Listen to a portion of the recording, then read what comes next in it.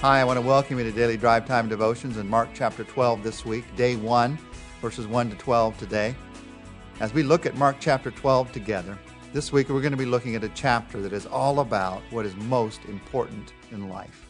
Jesus teaches us about what's most important in life in this chapter. You might remember last week we began a look together at Jesus' last week of life on this planet, his last earthly week of life. And as we saw Jesus entering Jerusalem on Sunday, we saw Jesus as king. As we saw on Monday, Jesus going in and clearing out the temple, we saw him as priest. And last week we began a look. Jesus began to go into Jerusalem and began to teach on Tuesday. And on Tuesday, you see Jesus not as king or priest, but Jesus as prophet. Jesus telling the truth. Many times when we hear the word prophet, we think of somebody who is a foreteller of the future. If you take a close look at the word prophet, not only in the New Testament, but also much in the Old Testament, the idea of a prophet is not a foreteller so much as a forthteller of the truth. And Jesus is certainly that. He's actually both, the forthteller and the foreteller in these next couple of chapters. He's the forthteller. In chapter 12, the prophet proclaiming the truth, not telling the future, but telling people how to live in the present. And then next week, as we look at Mark chapter 13, we're going to see Jesus as the foreteller. He's going to talk about the plan of God, his second coming, and how God's at work in human history. In this chapter, Jesus as the foreteller has truth that will turn your life upside down and right side up. He's talking in these verses about right thinking about history, right thinking about integrity, right thinking about eternal life, right thinking about what's most important, right thinking about giving. And he says much of this through answering people's questions. And then he does some teaching of the truth himself later in this chapter. In this chapter that's all about right thinking, it's all about what's most important. This chapter begins with a parable. And this is one parable that everyone understood. You might remember there were many parables as we've gone through Mark that many people didn't understand. This one, everyone understood because it's a parable concerning right thinking about history. It's a parable with words of warning, learning lessons from history so that you don't make the same mistakes again. And everyone understood this parable in Jesus' day because it's from a story in the Old Testament, from Isaiah chapter 5, verses 1 to 7. Isaiah chapter 5 begins this way. Let me read those verses and then let's listen to Jesus' parable and you'll see how they parallel. Isaiah 5 says this, "My loved one has a vineyard on a fertile hillside. He dug it up and cleared it of stones and planted it with the choicest vines. He built a watchtower in it, and he cut out a winepress as well." Everyone who heard this story from Jesus this day knew that this was a story about Israel from the book of Isaiah. Well, Jesus has a story to tell this day, Mark chapter 12, verses 1 to 12. He then began to speak to them in parables. A man planted a vineyard.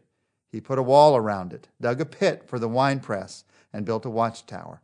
Then he rented the vineyard to some farmers and went away on a journey.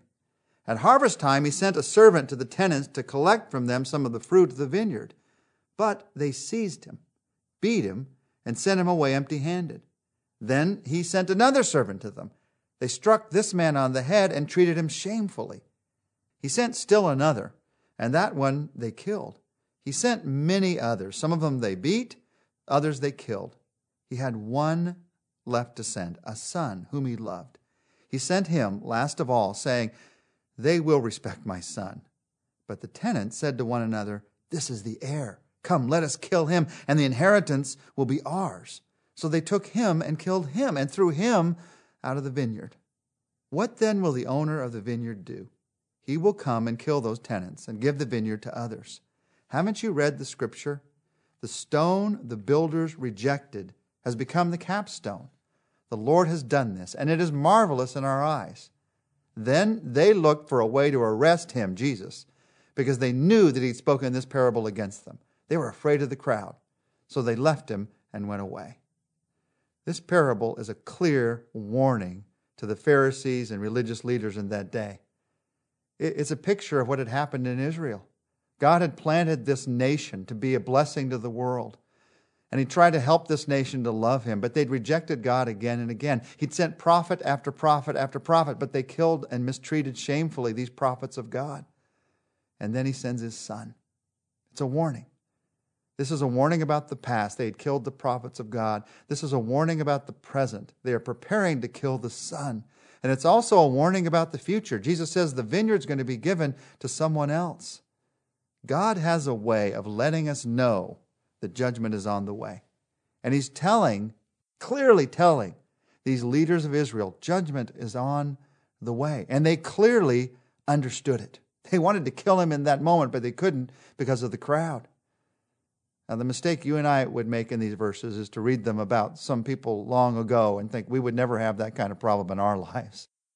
The truth is there are two broad truths evident in this story. Truth number one, God is at work in the whole of history. And truth number two, we have a tendency to stubbornly go our own way. In the whole of the history of the nation of Israel, God had been at work. That's what this parable is all about that Jesus is telling. And in the whole of the history of the nation of Israel, people had stubbornly gone their own way. They were doing it this very day as Jesus spoke to them. But look at my life. Look at your life. In the whole of history of my life, your life, the whole of history of our nation, the whole of history, as we look at how God is at work, God is doing things. God is leading. But we still have this tendency to stubbornly go our own way. So how do I deal with that? Well, I can't deal with it by pointing to 2,000 years ago and saying what terrible people they were. I got to look at my own life and what God can do in my life. How do I let go of my stubbornness towards doing my own will? Because we all struggle with this. It's in every one of our lives. It's in this story, but it's also in every one of our lives. How do I let go of my stubbornness? Jesus tells us in this story. I let go of my stubbornness to do my will by recognizing the real facts of human history. Here are the real facts. There are three of them. Fact number one, God is the owner. I don't own this planet. I don't own my own life. God has given me this life. He is the owner of everything that I see. The minute I begin to think, even a small way, that I am the owner, somehow it is mine, then I'm going to stubbornly want to go my own way. And I don't know about you. It's the easiest thing in the world to think, I'm the owner. It is my life. I'm going to go my way. Mine is one of the earliest words that a child learns, but we don't forget it when we get to be adults. We hold on to what's mine, but it's not mine. God is the owner. So I recognize that God is the owner. Fact number two about human history, recognize that I am a renter. That's the picture that Jesus gives here. He rented out the vineyard to some others. I'm just a renter. I just get to manage these things that God has put into my life for a certain amount of time while I'm on this planet. I'm just a renter. And when I begin to see that I have this stewardship of these things that God has placed into my life, I begin to look at the relationships, the opportunities, the job, the energy, everything that God has put into my life in a totally different way. They're given to me by God as the owner, and He rents them to me for a time. Why? To be used for His glory, to be used so that the world can see something of what He is like. And that goes to the third truth of human history. Truth number one, recognize that God is the owner. Truth number two, recognize that I am a renter. Truth number three, recognize that a day of accounting will certainly come. This idea that I can live my life any way that I want and no one is ever going to notice, it's not going to make any difference how I live my life, not make any difference to God, that's absolutely false. That's 100% false. Now, I can fool myself into that way of thinking, and you can too when I want to stubbornly go my own way. But the Bible is filled with the picture, with verses, with the truth that there will come a day of accounting. Now, that day could be a sad day. That day could be a day that's all about my stubbornness and my will and how I've missed God's will for my life. Or that day could be a glorious day. A day where I recognize that despite my faults and failings, despite the fact that I've not been perfect in this life and I need His forgiveness desperately, I have decided to follow Him. I've recognized that He is the manager. And I've tried in some small measure, humble measure, to use the things He's put into my life to let people know what He's like. When I've done that, then that day is the glorious day of recognizing that the accounting is Him saying, well done, good and faithful servant. What's it going to be for me? What's it going to be for you? I'm not to that day of accounting yet, but what I do today is going to affect that day. What can I do today to recognize that God's the owner, I'm the renter, and a day of accounting will certainly come. Let's spend a moment talking to him. God, we begin by recognizing these truths. You own it all. We're stewards of it for a certain amount of time. Thank you. And a day of accounting will come. We don't want to fear that day. Because of what Jesus Christ has done in giving us forgiveness, and because of what your Spirit wants to do in our lives to let the gifts you put into us show the world something of what you're like, we want to look forward to that day. And I pray that the things that we do today, things that I do today, would look forward to that day when I'm going to stand before you. Help me to live in that kind of way, Jesus. I pray this in your name. Amen.